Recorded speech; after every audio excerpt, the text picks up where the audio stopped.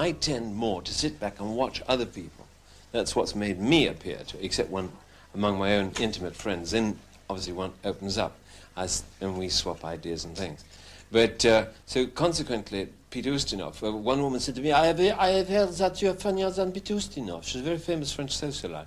I said, who told you? She said, this man here told me. And I said, first I've heard about it. He said, but you're funny. You have tell her a funny story. You're not a man. Oh, la, la. So I said, I don't know any funny stories. She said, I refuse to believe that. Now, Wayne, what are you going to do? You're standing there. I mean, I wouldn't think of going up to somebody and saying, I hear you're a very good accountant. He'd say, yes, that is quite right, yes. So, would you do me a column of figures? No, I couldn't really, no. Come on, please, a quick one. Oh, well. What, I mean, running into 1,000, shall we say, or... I say, it's not for me, it's for my sister. She loves your figures. Oh, really? Yes, she collects all of them. She's seen all of your accounts. Oh, what was your favourite account? Oh, I don't know. I had one, I mean, you could take it on that sort of...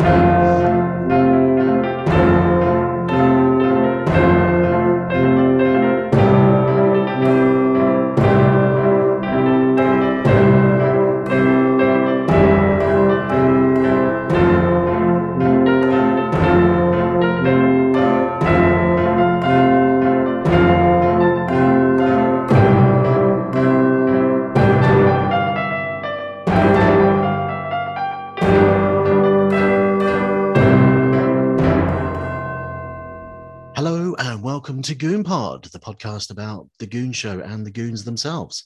Now, if you're a fan of Peter Sellers and the Beatles, and if you're not, then what business have you here? This isn't the podcast for you. But if you are, assuming you are, then 1995 was a great year for long-form documentaries about those two behemoths of popular culture. Find out why here. This week, I'm joined by Joe Wisby, host of the wonderful Beatles Books podcast. Hello, Tyler. Thank you for having me. And how are you? Fair to middling. So, Joe, you obviously, you've created this wonderful podcast, the Beatles Books podcast. Anyone who hasn't heard it will be able to tell straight away what it's about.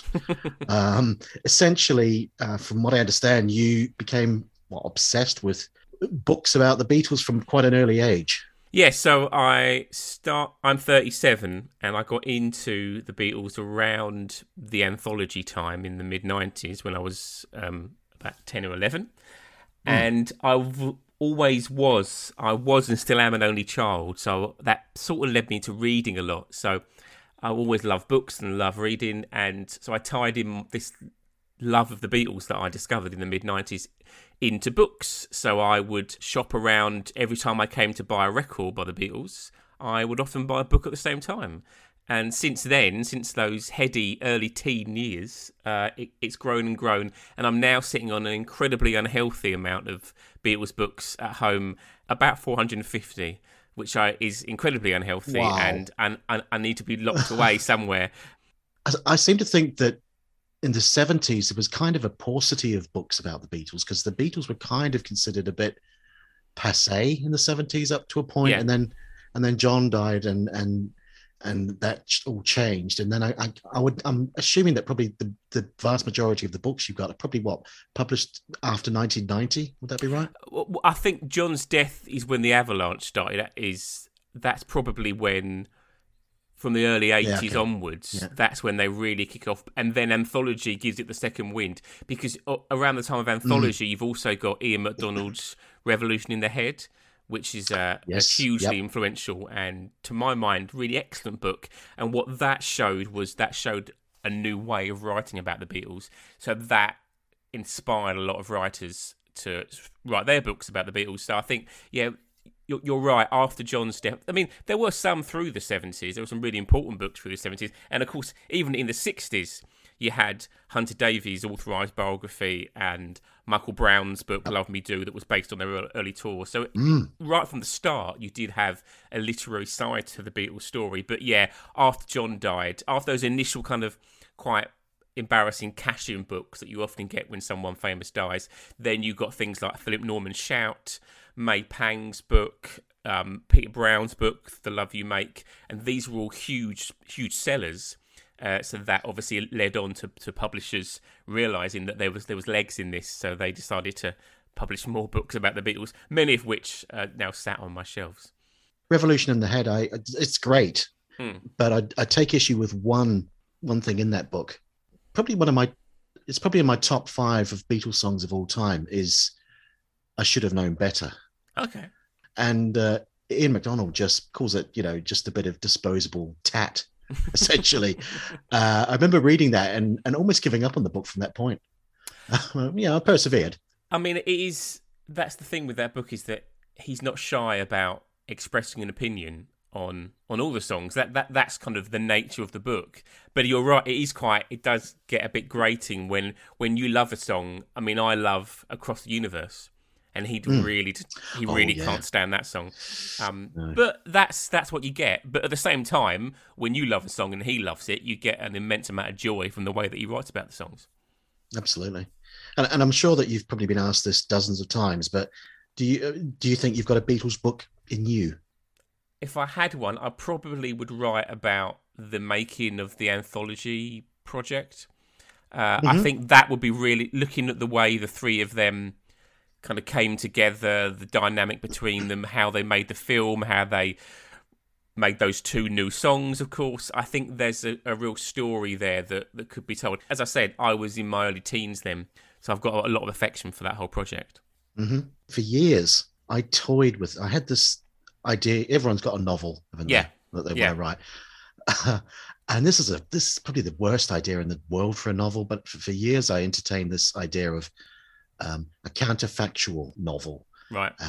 In which Pete Best is hunting down the Beatles and murdering them one by one. Probably wise that you didn't pursue that one, but it's certainly an interesting angle. Yeah. Anyway, moving swiftly on. Joe, obviously, this is a podcast about the Goon Show, but also, we also examine the individual, the Goons themselves, Sellers, Seacombe, Milligan, and Benteen. Before we get to the subject for today, obviously, like you say, you're 37. You probably, I'm trying to think, are you the youngest guest I've had on so far? I think you possibly are. Anyone's listening to this podcast will know what we're talking about today, but we are talking about Peter Sellers. But in terms of the Goon Show itself, did you have any sort of exposure to it when you were younger? Well, up to a point. So my dad, who is still a big Sellers fan like me, he was born in 1948. So he loved the Goons as a kid. So, and he had, I remember when I was probably about 9 or 10, he had, and you might be more familiar with this than me, just basic kind of BBC cassettes of certain Goons episodes, and he used to play them in car journeys, which didn't really work for me. He knew all the sketches really well, so he could kind of, not sketches, he knew all the episodes really well, so he could kind of sing along with a lot of what they were saying. Little 10-year-old me sitting in the back of a car with a fantastically good hi-fi system, I couldn't quite pick up what was going on, but so I was always aware of them because he was and still is a kind of medium-sized fan of them, and that's what led on to my kind of interest and passion about Peter Sellers. Obviously, talking about Sellers today, we're talking about the monumental 3-part Arena documentary from 1995, the Peter Sellers story.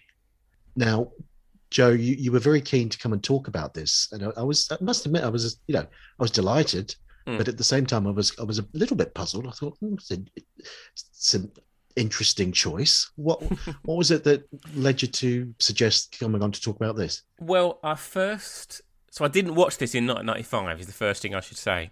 So you'll probably be aware that they released in, I think it was 2002, 2001. They released an edited version of this documentary, which was made up entirely of Sellers' home movies, which I watched. I think it must have been on a Saturday evening, and by this point, by about 2001, I'm about 17. So through my dad's love of the Goons, I'm into Sellers to a certain degree. I loved the Pink Panther films. I loved Strangelove. But that was about the level, and I was also aware of the Magic Christian, because by this point my Beatledom had overtaken me. So any of Ringo's films I was aware of. So I watched this documentary for the first time on that original kind of cut down version, and I was blown away by it, because, as you know, that version is entirely made up of just the home movie footage that Sellers, mostly of which Sellers himself shot. It got a DVD release, which I've still got here now, which had a few nice extras on it. It had the running, jumping, standing still film as an extra, which was mentioned to quite a large degree in the Beatles anthology film. When they're talking about making Hard Day's Night, they actually show, you might remember, they show a little clip of the running, jumping, standing still film, and I found that really funny. Oh, yeah. So I started university in 2002, and then by this point, the internet is obviously, and downloading and streaming sites are starting to become a thing. And I'd done some research, and I realised that this hour-and-a-half version of the Arena documentary, there was a 3-hour version. And not only was there a 3-hour version, but there was a 3-hour version with talking heads, where you actually saw the interviewees and numerous other film clips that weren't featured in that proceed down version. And then probably about another year or two went past, and I found, I can't remember where, but someone had uploaded the full 3-hour version in really good quality online. And I think it was in my final year of university, which was 2005. And I just remember watching it on this little laptop that I used to have. And I started watching it about 10 o'clock on like a weekday evening, and I watched the whole thing. I just watched the full 3 hours. There's something about this documentary which obviously we'll talk about, but I just think it's, number one, I'm already fascinated by Sellers as an actor and as a human and as a goon. And this, I think, is, obviously this tells his story, to my mind, just beautifully. It's so perfectly pitched in the way that it completely recognises his talent. So it demonstrates, it shows through clips and through anecdotes the genius of this man and the things that he created, obviously as an actor, as a radio personality, etc., etc. But it also doesn't fully shy away from the darker side that we'll talk about, I'm sure. Whereas some documentaries about Sellers that we might mention go for one of either side. So there'll just be a complete hatchet job that will destroy him and say he was an awful man, etc., etc. Or there'll be a kind of puff piece, and they'll just say, wasn't he lovely? Wasn't he wonderful? Made all these films and then lived happily ever after. The magic of this documentary for me is that it completely shows both sides of him. Yeah, you're right. It does. Absolutely. And it's not too heavy-handed. It's not calling him history's greatest monster. Because I watched this in 1995. Right. But I kind of then stopped obsessing about the Goons and Sellers and the like for a couple of decades, really. And right. I still was interested, but I kind of had other things that I was focusing on. So I hadn't rewatched it since then. So you've rewatched it. Did you enjoy it? Okay, actually, no, not did you enjoy it. Was it how you remembered it? Was it stronger or weaker, or what impression did you get from rewatching it? One of the problems I have with modern documentaries is that they will very often, they're sort of trying to appeal to the lowest common denominator a lot of the time. They're trying to sort of spoon feed information to the audience. They'll have too many celebrity talking heads. Yeah. If it's a historical documentary, very often the presenter will be front and center, possibly dressed in period costume as well. Yeah. Very often the documentary is more about the presenter than the actual subject, whereas Sellers was very much the subject, and there was very little in the way of editorializing or anything like that. I mean, there's very limited narration. Most of the narration is the interviews. And just thinking on my feet now from what you've just said then, I think almost everyone that they interview, he knew. or work with. I can't think of they don't. Oh, one of the criticisms to time with what you're saying of the recent Beatles 8 Days a Week film, is they wheeled out people like Eddie Izzard and Richard Curtis. Now, I love Eddie Izzard, I love Richard Curtis, but I'm not that interested in what they've got to say about the Beatles. And there were many people that are still around that knew the Beatles and could really comment on that film. The magic of this documentary, and I think one of the really key things this documentary's got in its favour is when it was made. So I always think the best time to write a book or make a documentary about anything, but particularly about like an individual, is about 15 to 25 years after either the event or that person has died or maybe has stopped being successful.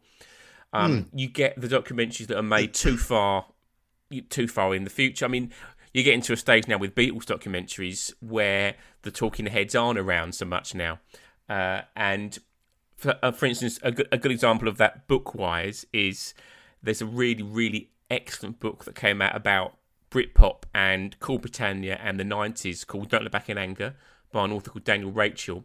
And now that you've had about 25 to 30 years that have gone past since Britpop and that kind of time, there's enough time for these people that were involved in it to reflect on it. There's a bit of hindsight to be had, but these people are still alive. They're still, got all their wits about them, so they can tell good stories, etc. And the thing about this documentary is it's only 15 years after he died. Most of the principals were still with us at that point.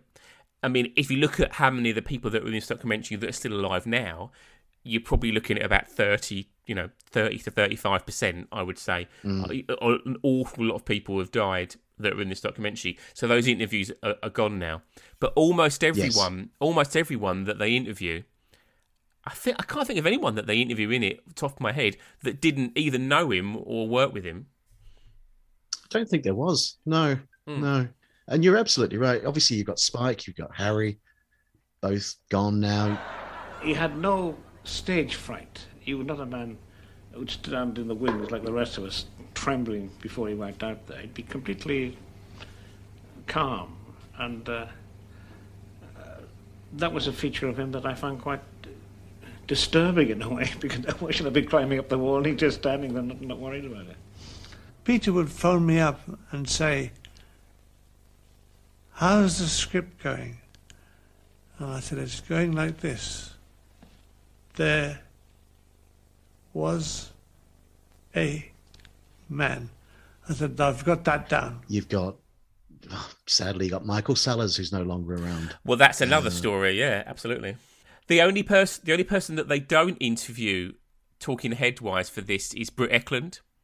So for whatever reason, even though her daughter Victoria Sellers is in it, obviously, they don't get Britt, but they use. I think she'd done the previous year. She'd done a Desert Island Discs, and they edit in the audio from that. Obviously, being a BBC production, they would have had access to that audio quite easily. So she still features in the film. So she's the only person, I think, of them that was still alive at the time that they don't speak to in this documentary. Yeah, and she there's a great quote. She says, "If you're a genius, it's a license to behave badly." Which I thought I thought you've said that before. That's not off the cuff. You've prepared that. But yeah, you mentioned Victoria having two famous parents. I mean, with Michael and Sarah, they had their mum who's very seems the most sensible person in the world. Yeah. Whereas Victoria, she's got a father who's this world famous film star who's at the best of times a bit challenging. Yeah. And you've got a mother who, she appeared in a Bond film. She was dating Rod Stewart in the 70s. So Victoria must have had a real strange upbringing. I mean, she's still, so how old was she being this? She'd be like late 20s, early 30s when this was filmed. So I think she comes across quite well, but I think Michael and Sarah come across, and Anne. I mean, Anne's a tour de force in this, isn't she? I mean, she's elegant, she's erudite, she's intelligent. She just comes across so well, I think. Yes. I knew that, I've read countless Sellers biographies over the years.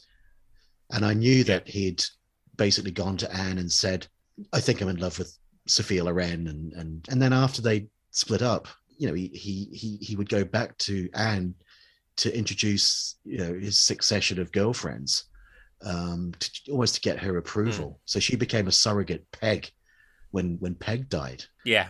Who, by the way, there's a clip of Sellers with his mum, with Peg, and they're looking at, I don't know why, but they're examining silver candlesticks. Yeah, weird. What a weird thing for them. It's almost like an Antique Roadshow type situation, but obviously years before that was on TV. And I think it was harking back to, I think she sort of had a line in Selling Old Tut back in the 30s or whatever.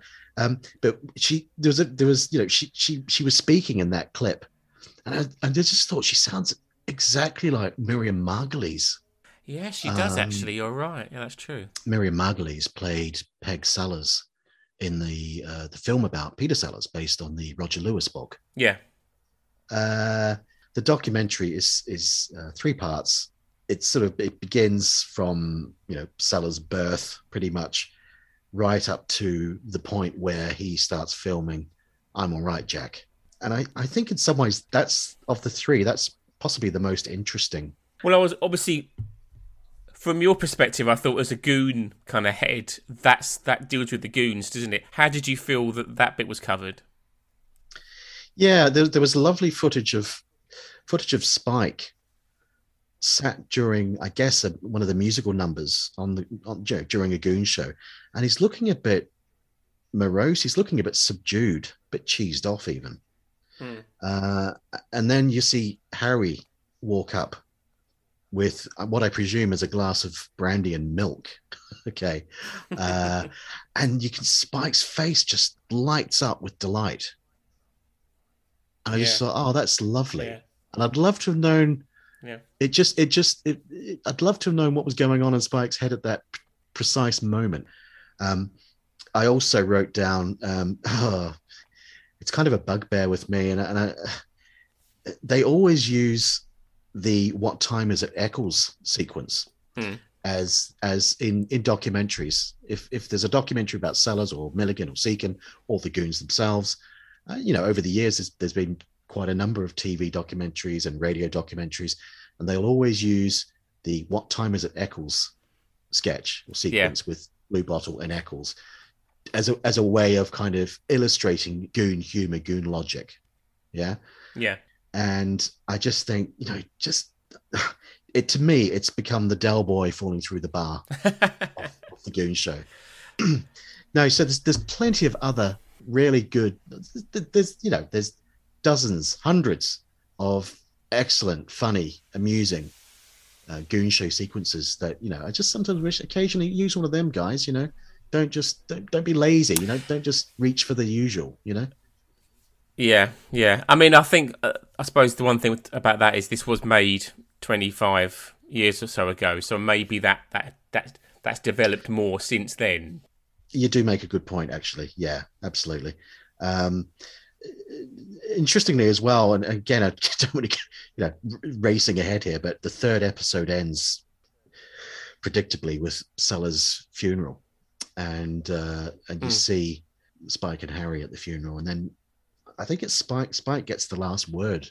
He says, it's very touching. He says, how he misses him so much. Yeah. And then they finish the as the credits roll, it's the music is Blood Knox Rock and Roll Call, which was a single, a B-side to the Ying Tong song, I think. Okay. From the 50s. And speaking of music, the music is excellent. Well, I was just going to say I hunted down the music because you can get it on CD. All right. It's Andy Shepherd. That's the guy's name. So he does he's obviously a kind of saxophonist, and the music is just perfectly pitched. So it's about 70-75% this kind of these different moods of saxophone, and then at certain points they use this kind of almost ambient type music, which which I've never found, which I've constantly kind of Shazammed and tried to find out who did that or whether or not I can ever hear that. Because even the music brings me such joy. I know it's unhealthy and strange, but so I hunted down this CD, and this CD's got it's got about half of the music that's used in the documentary. But yeah, it's just it's got that lovely kind of sprightly nature to it when it's a happy and joyous moment, and it's got a kind of an angry kind of side to it when it's a difficult moment, and it's got a sadness when there's a death, etc., etc. But yeah, I think it's just spectacularly, perfectly pitched music.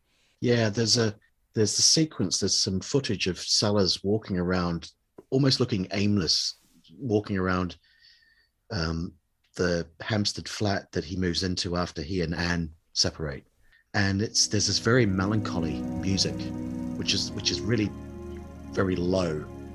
And it's quite affecting. Yeah. I very rarely go and see my own films. Once they're done, I hate to watch myself working. I found that the majority of comedians and humorists are, in the main, quite serious people. A typical example of that is Spike Milligan. I think that it's mainly the straight actors who've got all the jokes and the comics who just sit and stare. That's a sequence where that's where Brian Forbes, who was a great friend of Sellers, that's where Brian Forbes talked about him and Nanette Newman, his wife, going to Sellers' flat and holding his hand until he fell asleep. Yeah, and of course he also tells that story where he says Sellers came to Forbes and said, I thought I should tell you that I'm in love with your wife, Nanette Newman, of course. And yes. Forbes says, okay, what does Nanette think about this? And Sellers says, well, I haven't told her yet. I thought I'd start with you. Which is perfect comedy. And then Forbes, perfectly pitched, says... I mean, in many cases, I think Peter was slightly mad, shall we say. Yeah, that it's funny. There are enough funny kind of stories in there, but I think on the whole, it's probably, you're right, I think melancholy is the overwhelming mood of it, certainly from the kind of the 64 heart attack onwards. I think the first half of the documentary is joyous and celebrates the talent and celebrates the building of this great actor's career from a radio star into a TV star, into a movie star, into the biggest movie star in the world, maybe about, if you think around Clouseau and Strangelove, he's absolutely in the top drawer. And that obviously post that heart attack, I think that as his career kind of goes toward the kind of nadir, and is then obviously resurrected by those later Panther films. But I think that the mood of the documentary and that music that we just talked about, that certainly changes. But yeah, there are some excellent funny stories. And actually, again, jumping ahead, something that I didn't know something that I'd forgotten about until I rewatched this documentary for the 50th time. When they interview, is it two cousins of Sellers? Right at the beginning, and they're sat in this theatre, aren't they? Yeah, and then of course these cousins were at the funeral, and they asked for, and Sellers wanted In the Mood, Glenn Miller, to be played at his funeral, and of course one of these cousins says that all they could play it on, all they could find was this tiny little kind of almost like a dictaphone. So they're playing this music, aren't they? And of course you've got Britt and Lynn Frederick and obviously the children, understandably very upset at this moment, and apparently as this thing was piping out in a very poor way In the Mood, Milligan and Seacombe were side-splittingly laughing, which I thought that added a real light moment. Well, the thing about that is that Sellers had always joked to Milligan that he hated In the Mood. Right, okay. And I think he'd said, I can't remember what the line or the quote, what he'd said to Spike exactly, but when I die, Spike, I don't want bloody In the Mood playing or something like that. I think it was. So I think that so you can imagine this tinny little reproduced sound of Glenn Miller that would crack Spike up, of course. But on top of that, there's the knowledge that Sellers hated the song anyway. Yeah, absolutely. Just quickly, just going back to Brian Forbes, actually. Yeah. So the shot in Shot in the Dark in 1964, Clouseau turns up at this nudist colony, and he meets this guy who's strumming a guitar, which is strategically placed, and he's not wearing any clothes, and it's Brian Forbes. And where do you think you're going? I do not think, sir. I know where I am going. I am going to the recreation area. Not like that, you're not.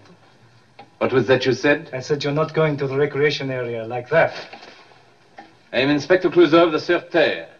Oh, how do you do? I'm Turk. I am here on official business, and I am looking for someone at the recreation area. Not unless you take off your clothes. You, sir, are under arrest. Arrest? What for? For making lewd and suggestive remarks to an official of the French government. Lewd and suggestive remarks? Also for indecent exposure. Doesn't anyone wear any clothes around here? No. What?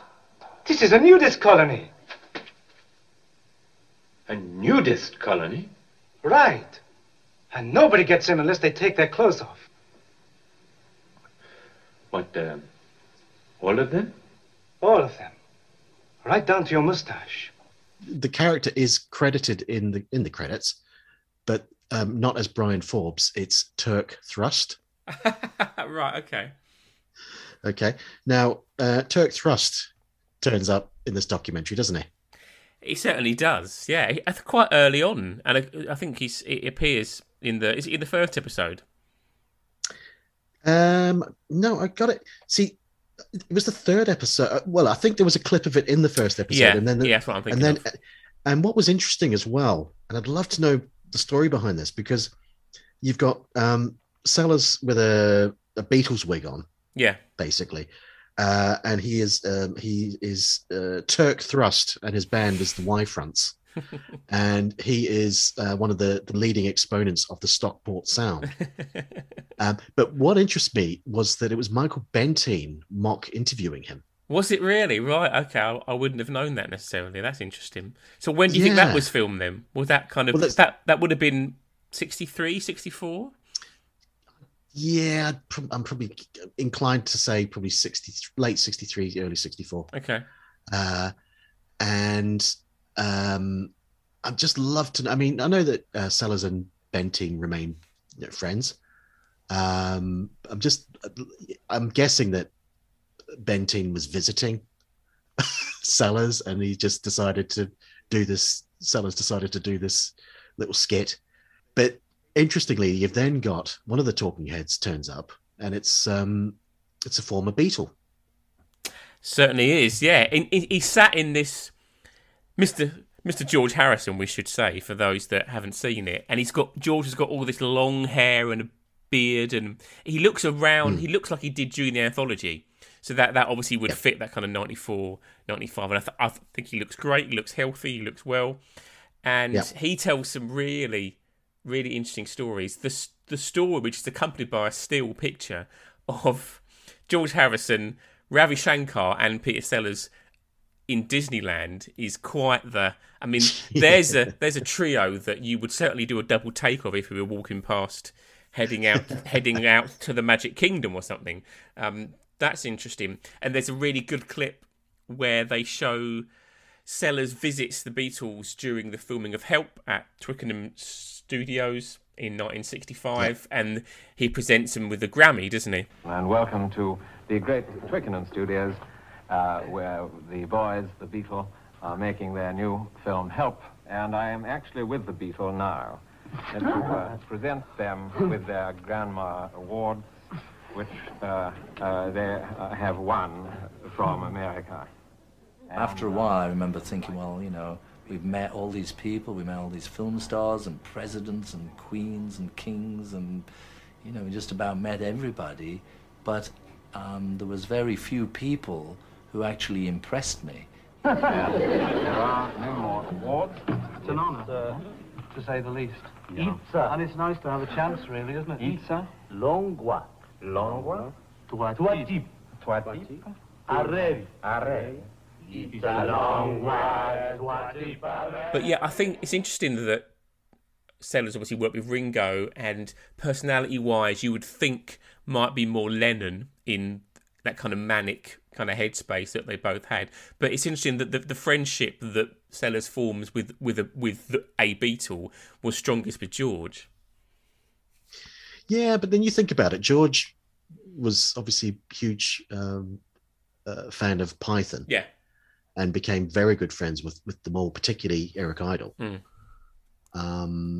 So it doesn't surprise me that, you know, of the Beatles, he would probably be the one that would be maybe more have more affinity. Yeah, okay. With someone like Sellers. But yeah, so he presents him with this Grammy Award, and he calls it a Grandma Award, doesn't he? A Grandma Award. And you can see Lennon smirking. Yeah, and they almost look because it would have, like you say, it's 65.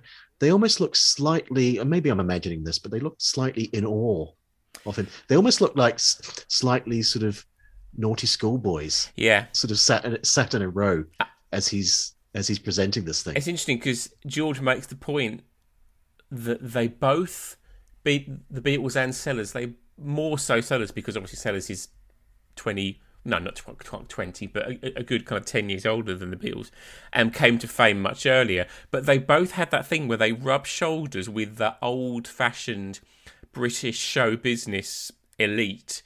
George, in the documentary, uses the example of Vera Lynn. But they both went way beyond that and moved into, obviously, a different level of fame. They left Arthur Askey, etc., behind, and they both became global superstars during the 60s. So I think that's an interesting point that George made. Obviously, the Beatles and Sellers' journey, once they reached that level of fame, were vastly different. But I think that's a typically perceptive piece of thinking by George. George was great. If you watch a lot of George interviews, he was always great at working people out, I always find, and I get the feeling that he obviously, I think he sussed out Sellers quite quickly. Yeah, absolutely. A very shrewd judge of character, I think, George. Yes. Yes. Which kind of begs the question: well, why did you agree to go with Alan Klein? You know. Well, I think that might have been a majority vote. I think at that point George was didn't have much faith in the Beatles anyway, and was happy to just kind of sign with anyone. But yeah, you're right. That's a bit of that's a blot on the copybook of Mr. Harrison was Alan Klein. But yeah, it's lovely to see George, and it's clear that George had a lot of affection and friendship with Sellers. It's interesting because of course Sellers dies 6 months before John. I always wonder whether, because there's the John Lennon interview with Andy Peebles, and he talks about 40 Towers in that interview. I don't know if you've ever heard that, but yes, he talks about 40 Towers. I would love to have known. I would love that British comedy question to have gone a bit further. I would love to know whether John had any interest in the 70s Panther films. I can imagine him really liking being there. Actually, I think John would have. Being there obviously is a magnificent piece of cinema anyway.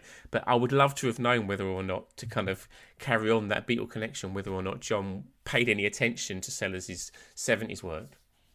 One of the outstanding interviews for me in that, again, you'll probably correct me, but I think it's in the first, it might be in the second episode, is Peter Hall, the theatre director, and someone else, obviously, who's no longer with us. And the line that he says that really echoes with me, and that I think is a perfect summing up, really, of Sellers, is he says, "It's not enough to have talent; you've got to have the talent to handle the talent." I mean, and that could be said about countless other actors, singers, comedians, whatever. But what a perceptive line! I think that's a fantastic interview. Did you notice how often David Lodge was there? Was popping up in these home movies or these movies that Sellers was filming? Yeah, there were people like that. I mean, Graham Stark was someone that I thought, because the friendship with Graham Stark is well known, but Stark appears a lot less than David Lodge, doesn't he? Yeah. David Lodge seemed to be, because Sellers moved. Sellers had as many homes as he had cars, almost, it seems. You know, he seemed to be moving all the time. So there's all these different. There's all this footage of. There's footage of a snowball fight. Yeah. With Dave Large. There wasn't that many glimpses of Spike or Harry, was there? It was very much Graham and David. That's interesting, actually. Outside of part of that, I suppose, would have been if he was abroad. There was some footage of him on like boats and clearly in America, etc., etc. But yeah, you're right. A lot of those mid-60s clips that we see, Spike and Harry don't appear. The thing we should say that the person that shocked me the most when I first saw it was Princess Margaret appearing. Right at the beginning of the first episode, you've got this fake film presentation. Just looking at my notes here. It's called A Knit Picture. The Great Burko. And it's Sellers standing in front of these theatrical screens, and he basically says he's going to disappear behind the screens and emerge as someone completely different. And sure enough, he goes behind the screens. You see lots of arms and bits of clothing sort of being draped over the top of the screens, and then Princess Margaret walks out and does a little bow, and then quite unaccountably, this pram, I guess on which with a piece of string tied to the end of it, a pram sort of gets pulled along the grass and into a lake. Yeah, completely surreal. I mean, it's very Python. I thought that actually, it even they've dubbed over like a comedy explosion noise, haven't they, when the pram hits the water? I think, but yeah, incredibly strange. The apropos of nothing, this pram just as you say is tugged into the water. But I mean, that's something that really hits me is in a lot of that home movie footage is the people that you see. Is that you'll see a Princess Margaret. Obviously, he goes to visit Sophia Loren when she's filming in Italy when she's filming that big epic film, and there's and there she is sat in her chair, and obviously that's Sellers filming her from afar, from maybe a slightly creepy way now we might think, but yeah, some of the people that appear in this film in not in interview sense but in that kind of home movie sense is remarkable. Yeah, well, this is nothing to do with documentary. I was looking for, like you do, or like I do.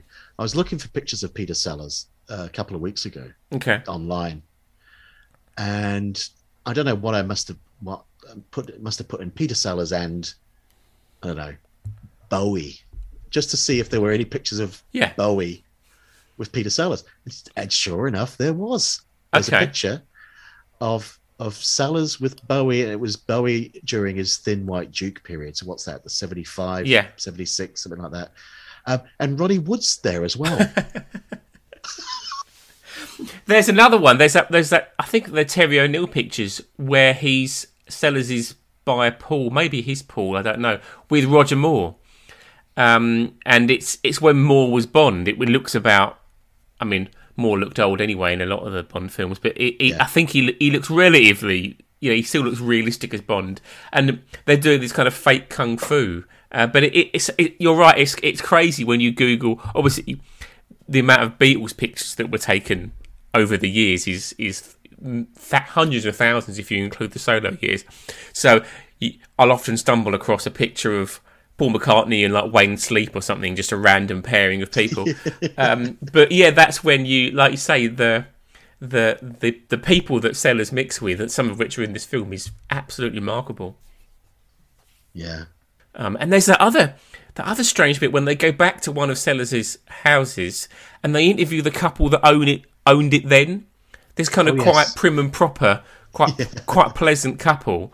Yeah. And they say, and of course they tell that story that he went back to that house, which I think was one of his 60s houses. He went back there in, I'm guessing, the mid to late 70s, and just asked if he'd like to, if possible, if he could walk around the grounds. And we were entertaining some friends in the garden quietly, and something made me walk back to the house. I don't know what it was, but as I walked towards the house, I noticed someone standing just inside our front gates, quite still, and even at quite a distance, I realised who it was, Peter Sellers. The man, the kind of man of the house that owned it, was being interviewed, quite tacitly said that Sellers was with a female companion, which I thought was quite nicely put. But I mean, how? Well, he was always quite strange, really. Sellers was always, well, no, not always, but I think towards the end of his life, or maybe the last decade of his life, particularly, he seemed to be harking back and looking back and thinking back to happier times, if you like. Yeah. So he would like Anne, his first wife, he'd take her to drive past old schools that he'd attended, and like you say, he'd go back to old houses that he'd lived in, and he was always going on about the Goon Show in terms of being the happiest time of his life professionally. Yeah, absolutely. Because he talks about happiness, doesn't he? There's they overlay the audio perfectly. There's a scene where, in what looks to be the mid-70s, early to mid-70s, Sellers is driving down this highway, obviously in America, in this car, and someone's filming him in the back of this car on what looks like a scorching hot day, a world away from the world that the first part of the film had painted of small kind of town England. Him and his first wife, and they overplay this dialogue, or this interview rather, of Sellers talking about that, trying to recapture happiness, and that you don't know what happiness is until it's gone, because you're existing in that moment of it, and you just get that feeling that really since the divorce with Britt, maybe for that last kind of 10 years or so, that he was always trying to find that happiness kind of drug again. And despite all the riches and all the all the material wealth that he had, etc., he couldn't quite recapture that. There's also there's interesting in the first episode, they managed to find one of his early girlfriends, a lady called Hilda, and she's obviously talking about, again, the thing with Peter Sellers is that he would, any romance that he was in, he would throw himself right into it. Fully committed, and I think he want to marry her, and she said no. And there's that other bit when they speak to Elkie Summer, she's the lead lady in Shot in the Dark, isn't she? She is, yeah. And he says, and she tells his story where he just asked her to marry him after about 2 weeks or so, and she says to him, "Well, but I don't love you." And Sellers just says, "But it'll come." Yeah, I mean, fascinating. Well, any psychiatrist would say that he has mother issues, which is an understatement. Because Peg hated, she didn't hate Anne, his first wife, but she was. I don't think anyone was good enough for her little Peter. She called Britt Ekland a bleeding Nazi, didn't she? That's not the best way to endear yourself to your daughter-in-law. No. Throughout the 3 episodes, they kept showing these clips of Sellers in 1964 on the Steve Allen show in the US. And I was interested in that. I thought, okay, because there was a number of clips from that, and the first clip I saw, I remember thinking, and I wrote this down, Sellers looks very subdued. Sellers looks like I was thinking, is he, because Sellers had very bad days where he would sort of the black dog would come upon him, and he would lock himself away. And I was thinking, is he having one of those days, but he had to do this interview? And I was thinking, I wonder if that's it. But we find out that so that goes out on one evening in 1964. I can't remember the date. The following morning, he has all those heart attacks. So clearly he was feeling unwell at that point. But you're right. I've never thought about that. I know the interview. I mean, to be fair, even though he's subdued, he's still an engaging and funny guest on the clips that they show. But yeah, you're right. He's clearly not at full pelt in that interview, and I mean that adds an extra kind of tinge of sadness to it already. When you did the character of Dr. Strangelove, you did that, of course, in a German accent. Well, I'll tell you something about that. Right.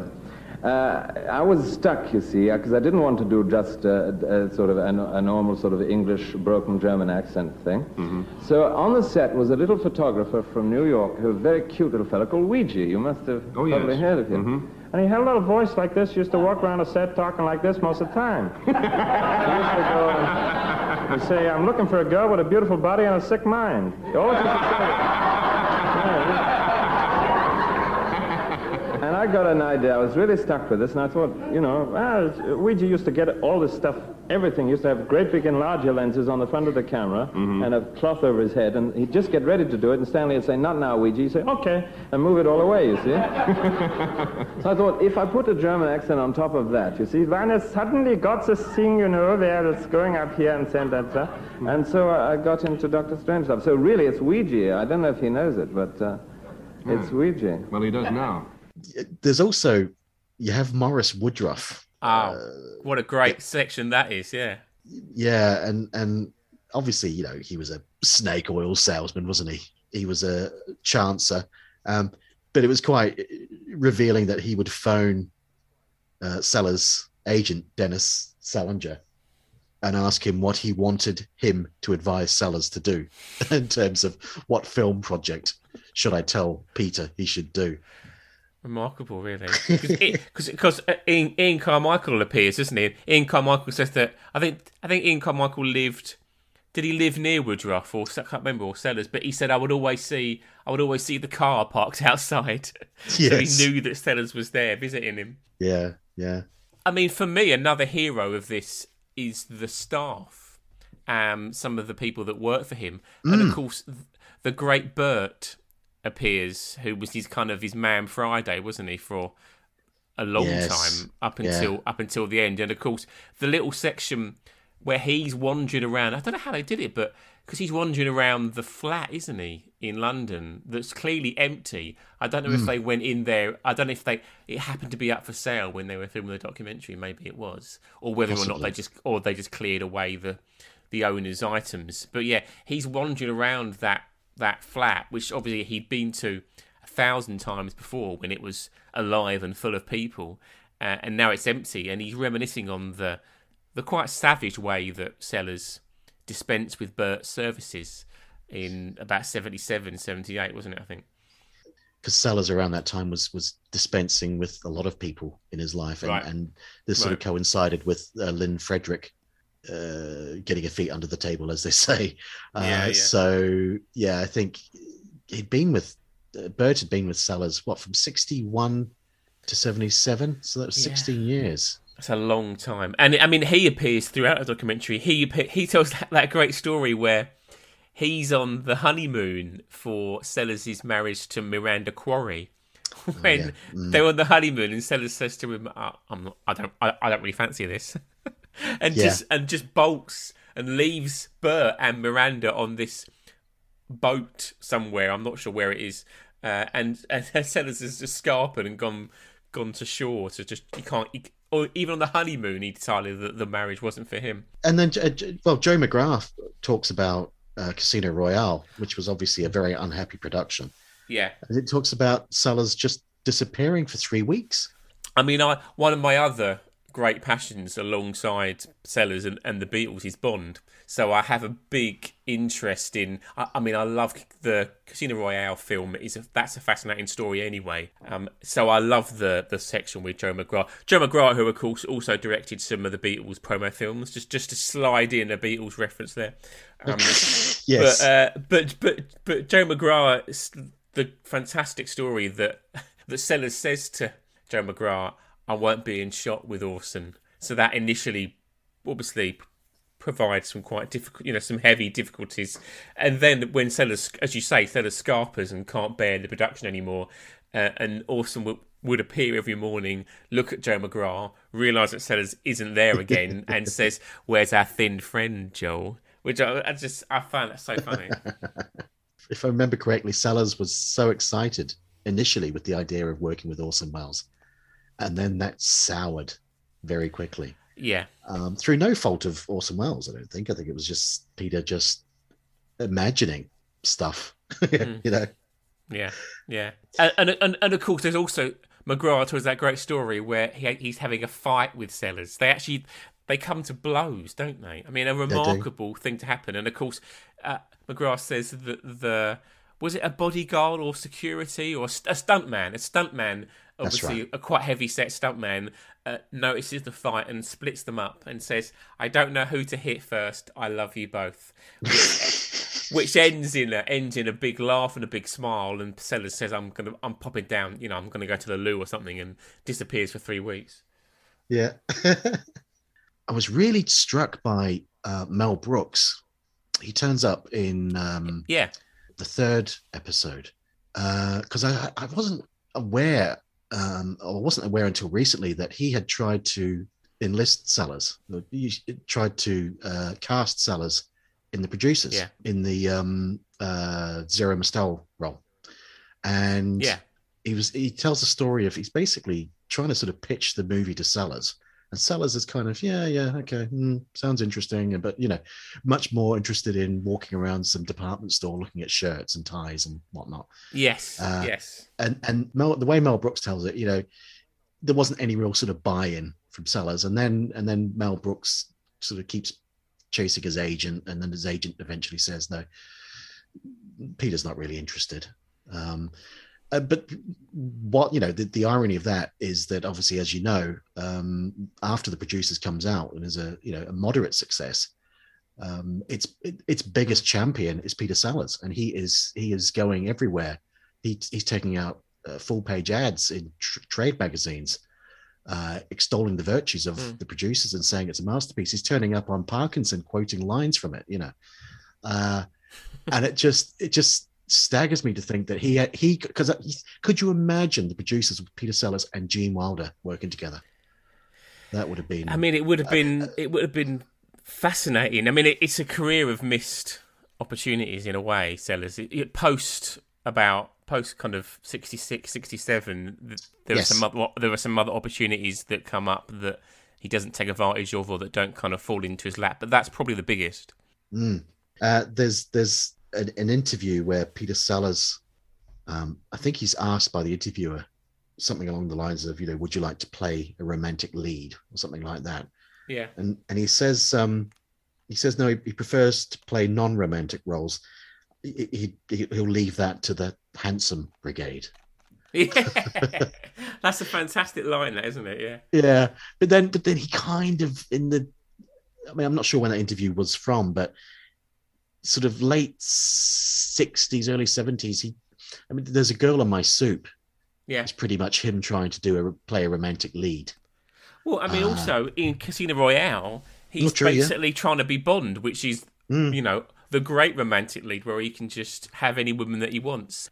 I'm just looking at my notes here because I've got so many notes. Yeah, it's cool. I've written down here, talking about Sophia Loren. You've got Spike being dragged along to Rome by Peter Sellers, ostensibly to see Carlo Ponti, Sophia's husband. That was the excuse that Peter gave, but obviously, he wanted to go and pervert Sophia, really, didn't he?